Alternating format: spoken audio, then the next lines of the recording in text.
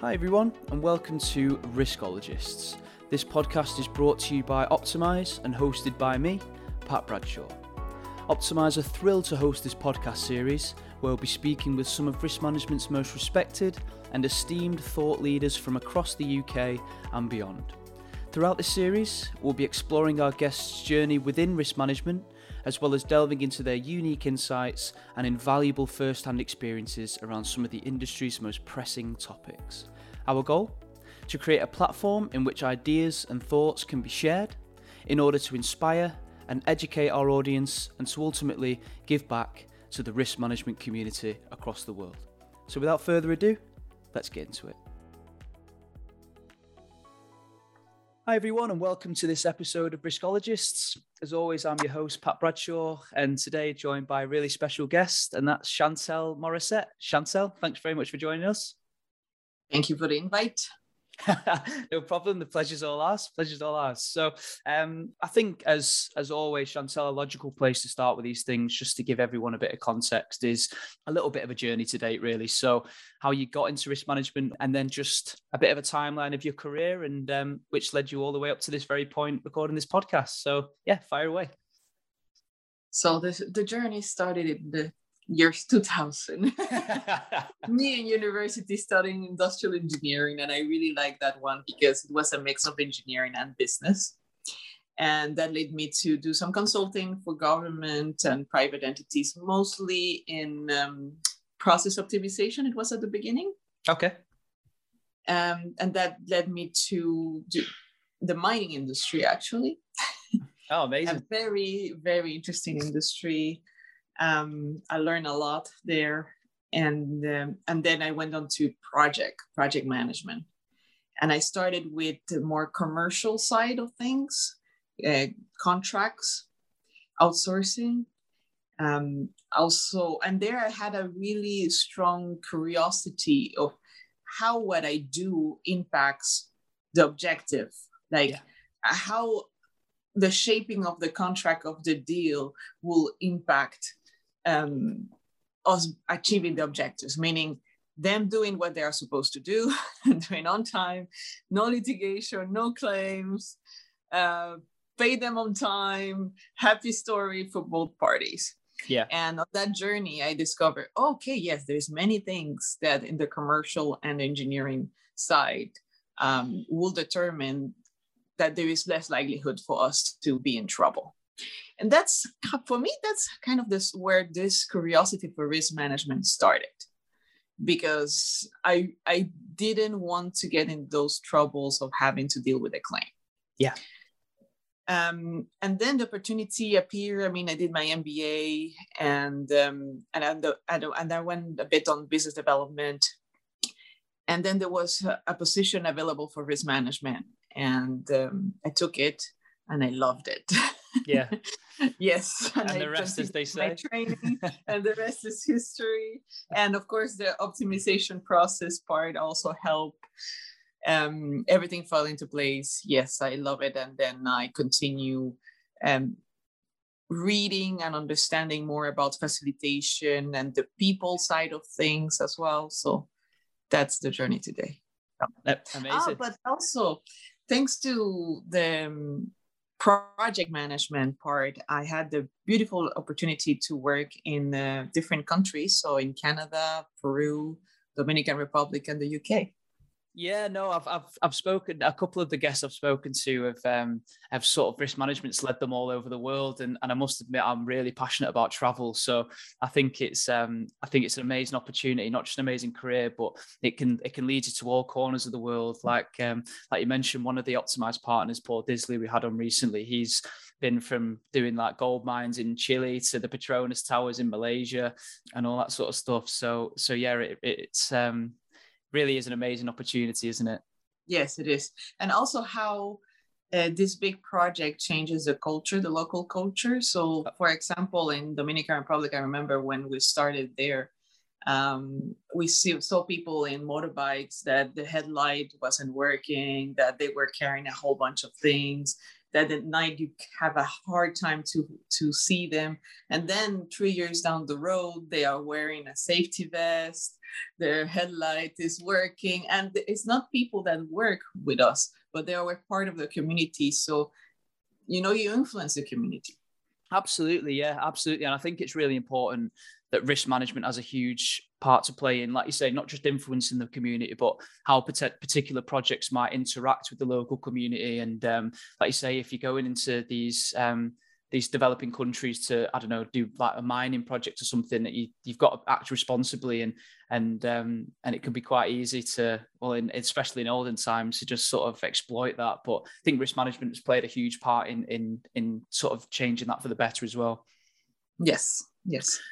Perfect. Okay, cool. So not that I have anymore is something positive. Yes. Exactly. I forgot to mention, actually, Chantelle, I think you're the first guest I've had on the podcast that's come from a different time zone. So that's that's a first for us. Where are you joining us from this morning? Sorry. Montreal, Canada. Montreal, Canada. Is that where you're from originally? Yes. Amazing. Yeah, I was. To be honest, most people I've spoken to so far have been UK based, but we've got a few guests lined up who are overseas. So yeah, no, it's you're the first person to take that title. Cool. So, as everyone can probably tell from the title of the podcast today, we're talking around something really interesting, which is the myths around risk management. So I think this episode will be really interesting for not just risk professionals, but also people who have a close relationship with risk management, but don't necessarily work exclusively with it as their day job. So hopefully this will either debunk some of the things or the misconceptions that they have, or will at least raise a bit of thought. So just before we jump into that, Chantelle, I think it'd be a good place to start is, I guess, just defining risk management. So from your perspective, whether it's obviously your own interpretation or a bit of a boilerplate definition, what is risk management? Yeah, so I will try to avoid the boilerplate one. And I would say that, first of all, it's a discipline. Yeah. Like I have seen organizations that they do it once, like, okay, we have a risk register. How long ago have you done it? 3 years ago. It just says you're not doing risk management. You have the illusion of doing risk management. Yeah. So that's the first part, that is a discipline. And even once a year is not enough, in my humble opinion. Yeah. It protects the company objectives. That's why you do it. You want to protect the company, the organization, the project you're working on, and you try to manage uncertainty. This, like, it may or may not happen. It could have positive or negative effects, because that's what happened in real life. You have events that are curveballs that are thrown at you. And sometimes, in few instances, you're not even sure if it will be good or bad. Yeah. Like change in law. Initially, you think, oh, it will be really bad. But then when you analyze it properly, you come to the conclusion, maybe it will be positive. So that's where risk management comes in, managing uncertainty. Yeah, no, I think a question, apologies, it's a little bit off the cuff, that I'd be interested to hear your answer to is, I don't struggle with so much of it anymore, but if I'm, say, for example, out for drinks with friends or something, and they say, what do you do for a living? How do you answer that question? How do you put it in layman's terms to friends and family when they say, what do you do for work? Actually, I do say risk management. Yeah, I think the way I always try and say, because I say risk management, I think everybody automatically thinks health and safety. So like you say, I always say planning for success, or if someone's spending a lot of money on something, we tell them what could go wrong. Yeah, no, I'm always interested to hear what people say when that question gets asked. Cool. Okay, perfect. So I guess jumping straight into the myths then, Chantelle. So what would you say throughout your career you found to be the most common myths the general public might have with risk management? I think that when you say risk management, the mind goes to the image of somebody close in an office with lots of paper, a cup of coffee, and doing numbers, a very analytical person, a very isolated person that looks at the statistics on its own. And I find that is quite far from reality. Yeah. And I do understand where that came from, because originally risk management was the actuaries and mostly around the insurance company. to try to, and in this case, they really need to nail what is the likelihood and what will be the consequences. However, risk management has moved, and even if there is still a group portion of risk management that works for the insurance companies and their main job is to do that part, it's just a little section of the whole industry. And I will say that most risk managers is quite the opposite. It's people who are talking with as many people as they can, that they have an immense curiosity. Yes, they still have to have analytical skills. Yes, they still have to sit on the computer and do models to understand uncertainty. But that's just a part of it. It's not the main part. And I remember, I see risk management now more as an orchestrator. Okay. Somebody who will put together a team and define, okay, you will do, it's not that the risk person will define who does what, but it will ask the questions, and by asking the question, the team will define who will do what by when. Yeah. And orchestrate out that effort. And I remember once I have workshops, and also I have risk reviews with the risk owners or the risk action owners. And I try to do it as interesting as possible. And I remember once somebody told me, you know what, telling you everything that's going on and all my worries about the uncertainty around everything, I feel like I'm more light today. I feel like almost like if I went to therapy. I've had that a couple of times, funnily enough, actually. I'd be quite interested to hear from your perspective, Chantelle. Obviously, I know sort of said a lot, it's a common misconception that risk specialists or risk professionals can be quite antisocial and, like you say, quite analytical and but perhaps a little bit introverted. Have you met many risk professionals in your career that they may solely focus on sort of the modeling aspects and stuff? Or I guess, have you met many good risk professionals who have had that personality, who have just been introverts? Because from my experience, like I say, I think to be a completely fully sculpted risk professional, the human factor and is so important, probably arguably the most important. But I guess I'd just be interested to hear if you've met many risk professionals who have managed to carve a career with that sort of personality, slightly introverted. You can still do, definitely, but I think it depends on what you do and where you do it, and if you are part of a team or if you are the sole risk representative in your organization. So I will say it depends on that. And again, I said there is still a space for people that have a stronger suit around analytical and modeling and things like that.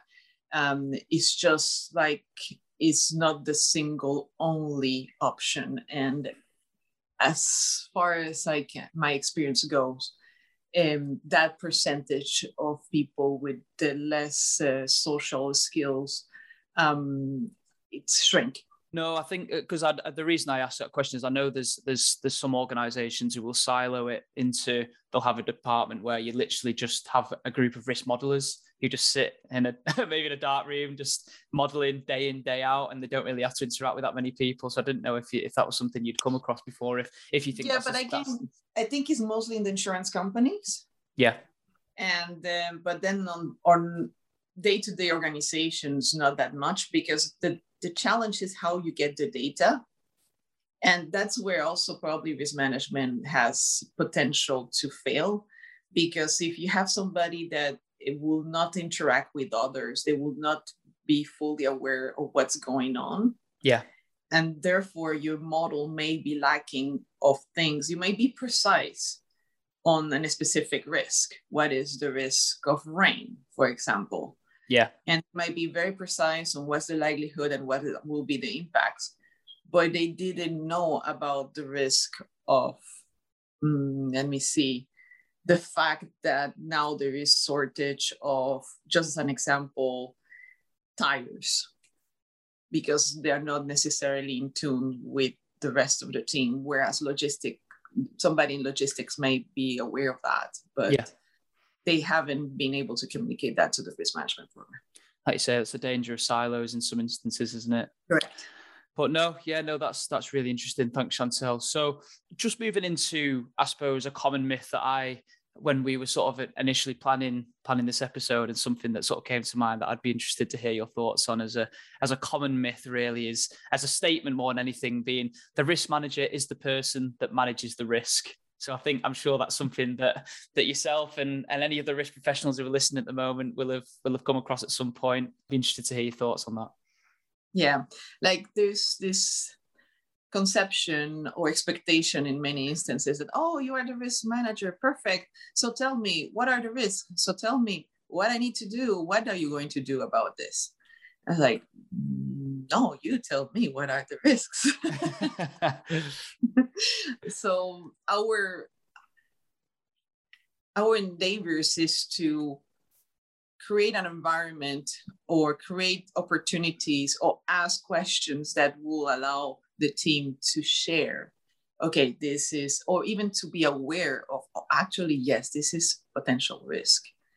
Okay, yes, I will, okay. They're joining the dots in their minds and in the organization. And then, yes, to ask, okay, if we have the risk of shortage of tires, again, I'm asking, why? What are the causes? What will be the immediate consequences? And then tackle all of those elements. And then the team will decide who is going to do what by when. And we will, again, orchestrate. Yeah. But after that. Exactly. Yeah. I think I'm obviously relatively new into my career of risk management, sort of 12 months in, and it's not something that I've encountered personally yet, but having spoken to a couple of the Optimize partners, they were really keen to hear your thoughts on that, because it's like, well, your job title is risk manager, so why are you not managing the risks? But like you say, such a misconception that I think it's important to address. No, but at that point, yes, we are managing it, but we're not responsible for it, and we will not come alone with the answer. And I think that's where, and that's why I find that this topic is very important, because going back to one of the first questions about what's the first misconception of having the person alone, that's where that misconception comes of risk manager, meaning you will be responsible and able to manage everything on your own due to that myth. Yeah, perfect. Amazing. Okay, cool. So again, moving into the next point, Chantelle. So in terms of risk management, I think I don't want to speak on behalf of everyone, but some people may have had experience with it where risk management is also a bit like the party poopers, almost party stoppers, whether that's from previous experience with risk management, or if that's just the general preconceived conception about it. How would you like to sort of debunk that one, that risk managers are the party poopers? Yes. So I think that one comes from misconceptions, risk. Ooh. That, and then, risk managers, they will tell me not to do X, right? Because automatically you think of risk management and you're thinking about avoiding risks. But a proper risk manager will not necessarily say, not be an overprotecting parent. They will say, no, don't go out, don't breathe, don't eat, don't drink, don't take a shower. There's 0.1111% of wraps in bubble wrap, basically. Yes.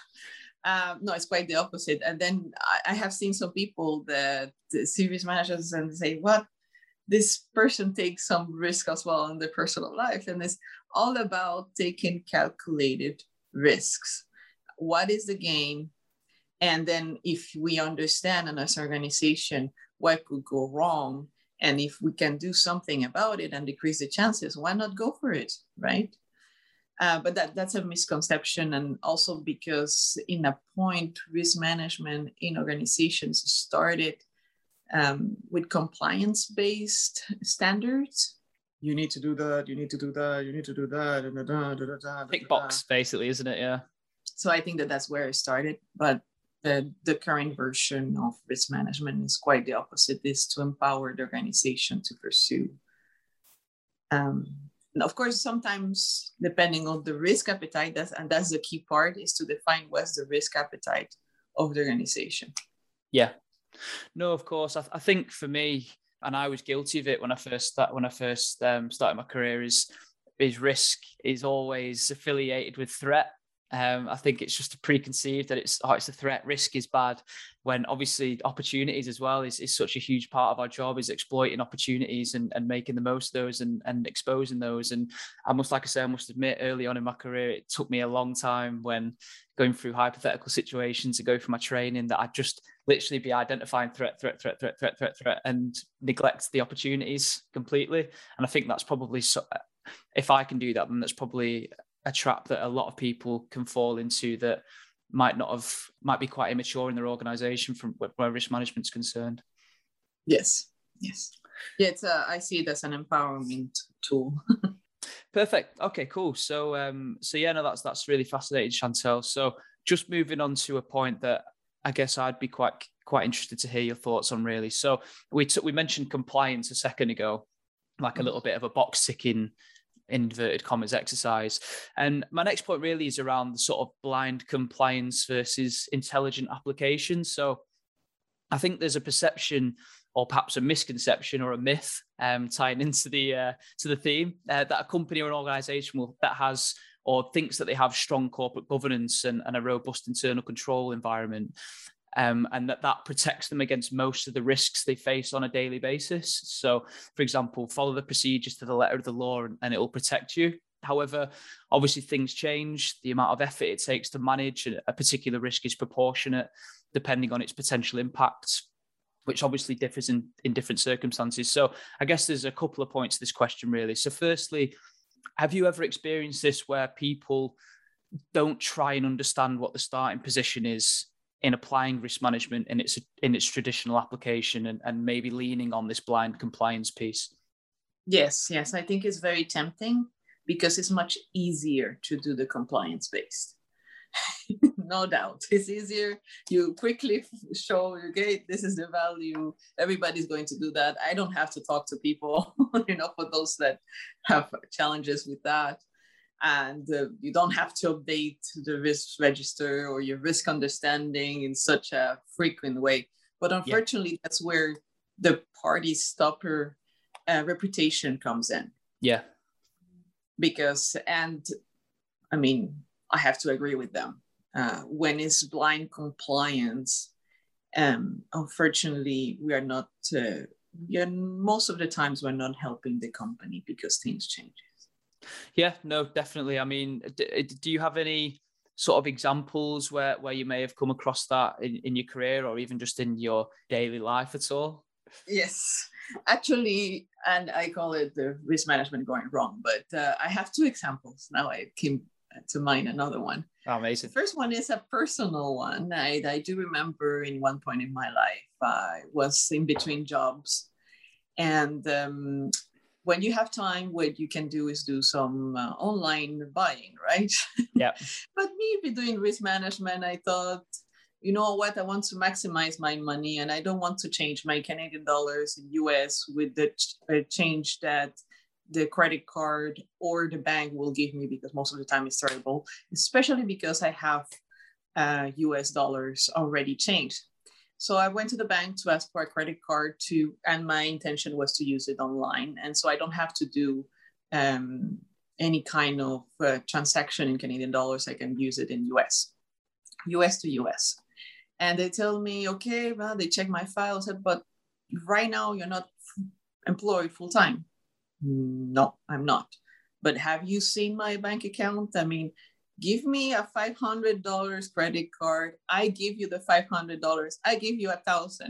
I just need an instrument, a tool that I find that credit cards are better than debit cards to use online, right? Yeah. At least that's my analysis. And no, she was like, no.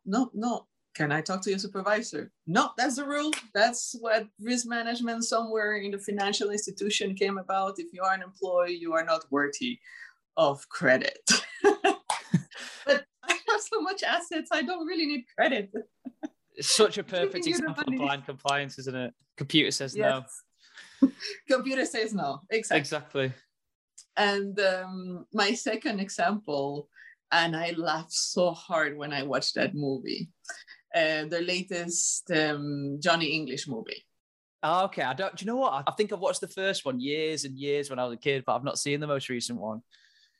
So the most recent one, they called John English out of retirement, and he asked for a gun, and everybody looks like, oh no, nowadays we don't use guns, but okay, we will give you a gun. And the guy, before giving him the gun, looks into his iPad. Okay, but before I give you the gun, I need to complete with these forms around safety, and I need to inform you that this could cause bodily harm. Duh. So risk management going wrong on going too far, that is ridicule.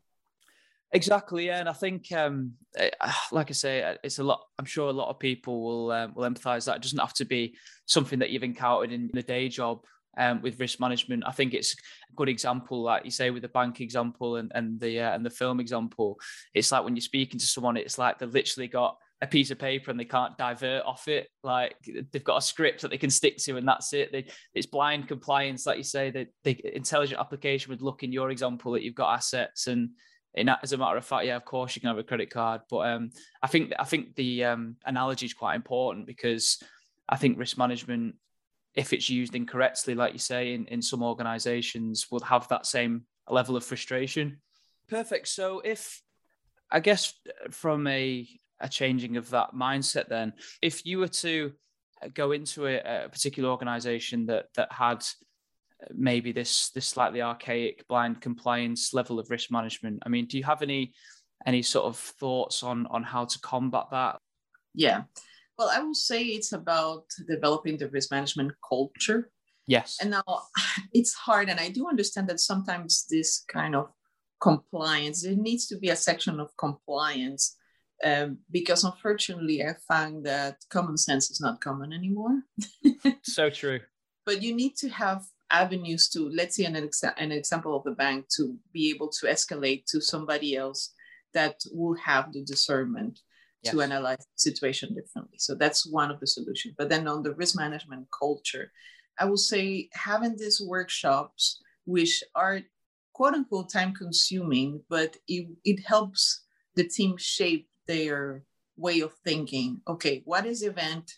What are the potential causes? What are the potential consequences? And I see many organizations that they try to avoid going through that because it seems troublesome to detail all the potential causes of an event. But it gives you so much material to properly address a risk, because then you say, okay, what can I do to limit the likelihood of this cause? I can do this, and that. Then what about this? What about this? So when we have a detailed cause and consequence analysis, then doing something about it is quite easy and effective. Yes. And then through going through that exercise over and over again, as somebody that is part of the organization, you have the mindset.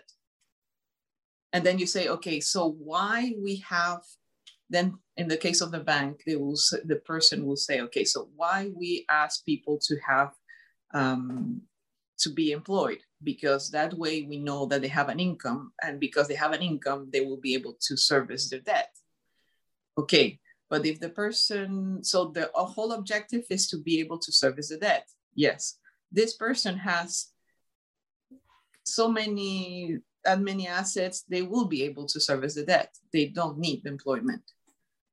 So that's where you help the organization develop the risk management mindset. 100%. Yeah, I think a lot of the time it comes down to the culture and attitudes, doesn't it? And again, a little adage that has been drilled into me since I started is context is king. Risk management is very subjective. It's that it can't be a blanket objective view on how to look at things, because then, like you say, you end up with these just doing risk management badly, as you said. Yeah. Or like I sometimes ask people just, in a conversation, water is good or bad? And most people say it's good, it's good. And what about in a flood? You still think that water is good? Yeah, that's such a good example. Yeah, I'm definitely going to steal that one. Context is king is something that's really been pushed into me. And a lot of the times when I've sort of asked questions when I'm going for my training, and nine times out of 10 it comes down to it all depends on the context. So yeah, no, thanks for that, Chantelle. Perfect. Okay, cool. So I guess just moving on to the last point, really. So you mentioned in the previous point before, apologies, went off on a little bit of went off piste a little bit around potential efficiencies not being achieved. Did you want to go into a little bit more detail around that? Yeah, and also I have a point that I wanted to mention. Risk management also, I have seen that is quite focused on cost and a schedule. Yes. Like, oh, we need to keep, this project needs to be on time and on schedule, which is great. But I think the next step for risk management to really influence the organization is to include other dimensions like safety, quality, reputation. Because what I have seen is like, if you don't take those criteria, have something to analyze and to assess a risk, then they could be risks that have low cost impact and lower schedule impact, but has a tremendous reputational impact. So they might be dismissed. They will be dismissed by the system because it will say, well, if it has low cost, low schedule, it's not a high priority risk, where it could be a high priority risk. So I think that's something too. Yeah, definitely. I think we touched on this a couple of times leading up to recording, didn't we, Chantelle? Sort of the world beyond cost and schedule. I mean, in terms of obviously underpinning those sort of impacts, then obviously like reputation and things like that, do you think that would solely be qualitative approaches that would sort of lead to that sort of conclusion, really? That's where it's so important, isn't it? Yeah, yes, correct. Or semi-quantitative. So what I would like is to have analysis or an assessment on risk on different dimensions, even if they don't have a number value. And then when it does have a high cost and a schedule impact, then we go into the full quantitative analysis and the model building. Exactly. Yeah, no, that's a really good point. I mean, from other sort of potential efficiencies not being achieved, did you have any other examples there at all? Yeah, for example, to really focus on finding the true root cause. And that again is going back on why it's important to really analyze what are all the potential causes that you can think of. That could be a very exhaustive exercise, but it does bring a lot of benefits and efficiency. It seems inefficient to put time into go into the causes, but that's where the jewels are. Yeah. There's also the importance of understanding I know it's everybody talks about, let's identify and let's manage our stakeholders. But one thing is to talk about it, another one is to really do it. And I have seen in many instances where you have major projects or companies even, and they think about the immediate customer. Then in the case of projects, it will be most of the time governments. And they give you a set of expectations. Okay, this is what we want the project to do. Yes. And we want the parks that are around the area looking like this. We want Wi-Fi on the train. We want this, we want that. And at the time that you are about to finish the project, you say, no, we cannot open the line because there's no Wi-Fi. But if you were aware of all the stakeholders, you will remember that the ultimate customer, the user, what is their priorities? And maybe the user will prefer open the line. Wi-Fi can come 6 months later.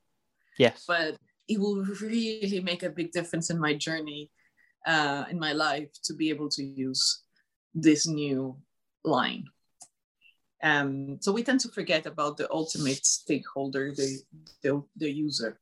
Yeah. And when we evaluate risks as well and opportunities, to have them in mind. So that makes it more efficient, because they could be things that we consider to be important, but are not important for the ultimate user. Yeah. And therefore, some money could be saved, or we can save time by not necessarily golden plated. That's the other thing. Sometimes some project, they will have a lot of requirements that are not necessarily needed. And therefore it takes longer, it costs more, and then it doesn't bring the value for the ultimate user. Amazing. Amazing. Yeah, I think we touched on a few of those throughout, didn't we, around like culture and stakeholders and on all those sort of things. And no, it's fascinating to hear your input around them, because like I say, I'd be interested to see what everybody else, when you have a chance to listen to this, will think, and if we've missed any, or if anyone would expand on any. But no, that's been absolutely fascinating. Thank you, Chantelle, and hopefully we've debunked a few for people listening who may have had some pre-misconceptions about risk management. But amazing. So as I always do to round these things off, Chantelle, I think a good place to finish really is just to ask you to give us, or give yourself even, a little bit of advice. So if you could have given yourself a piece of advice around your career in risk management that you know now that you didn't know then, what would that piece of advice be? Oh, I think to have a lot of patience. And why? Because there's still a lot of people, stakeholders, organizations that have preconceived ideas, just like the one that we have discussed. So it used to drain me to have to explain again. So what does risk management do? No, don't worry. It won't be boring. My workshop won't be boring. Yes, we need to review it every month. No, 6 months is not acceptable. Yeah. Or things like that. And I think is to have a lot of patience, understanding, and continue persistence, and focus on the supporters and not on the naysayers. I think that would be, because when I focus on the supporters and I focus on what did work, it's so much easier. And then again, going back to the TV culture, at least when I was a child, there was a program called Turn the Cat. I know of it. Yes. And one of my bosses used to say, and it always remained in my mind, sight beyond sight, right? And I think that's risk management, sight beyond sight. Love that. Absolutely love that. I think it's a great place to finish. Just touching on your last point there, sorry, Chantelle, so when you said sort of focus your efforts on the supporters, do you mean sort of people in the organisation who might be a bit of an ally to you, and people focus your support, your efforts on them, and like you say, the resistance from the other people will hopefully start to thaw out if you've got somebody on side? Yeah, and when they see the results, and when they see, okay, this is working, and actually, I hear good comments, about these workshops. Okay, let me come along and let me try it. But yeah, it comes with time. Perfect. Well, thanks so much for that, Chantelle. Really, really appreciate it. It's been a fascinating discussion. And just very last point from me. So if anybody listening today would love to get in touch with you to sort of pick your brains on anything around the topic we discussed today, or sort of engage in a discussion, what would be the best way for them to get a hold of you? LinkedIn. Good stuff. I'll put a link to your LinkedIn page in the podcast notes, in case anyone can't find Chantelle on LinkedIn. But yeah, other than that, Chantelle, thanks so much for joining us. I really do appreciate it. Hopefully our listeners have enjoyed it as well. And yeah, thanks so much for coming on. Thank you very much as well. No worries. Thanks, Chantelle. Take care. Thanks, everyone. Bye-bye. And that's it for this week. If you enjoyed this episode of Riskologists, be sure to follow Optimize on all of our social media channels, where you can subscribe to this podcast and be notified of every episode so you don't miss a thing. Please like, share, and leave reviews to help support us and increase our reach within the wider risk community. And join us next time, where we'll be chatting with another leading figure in the world of risk. Until then, thanks a lot for listening, and take it easy.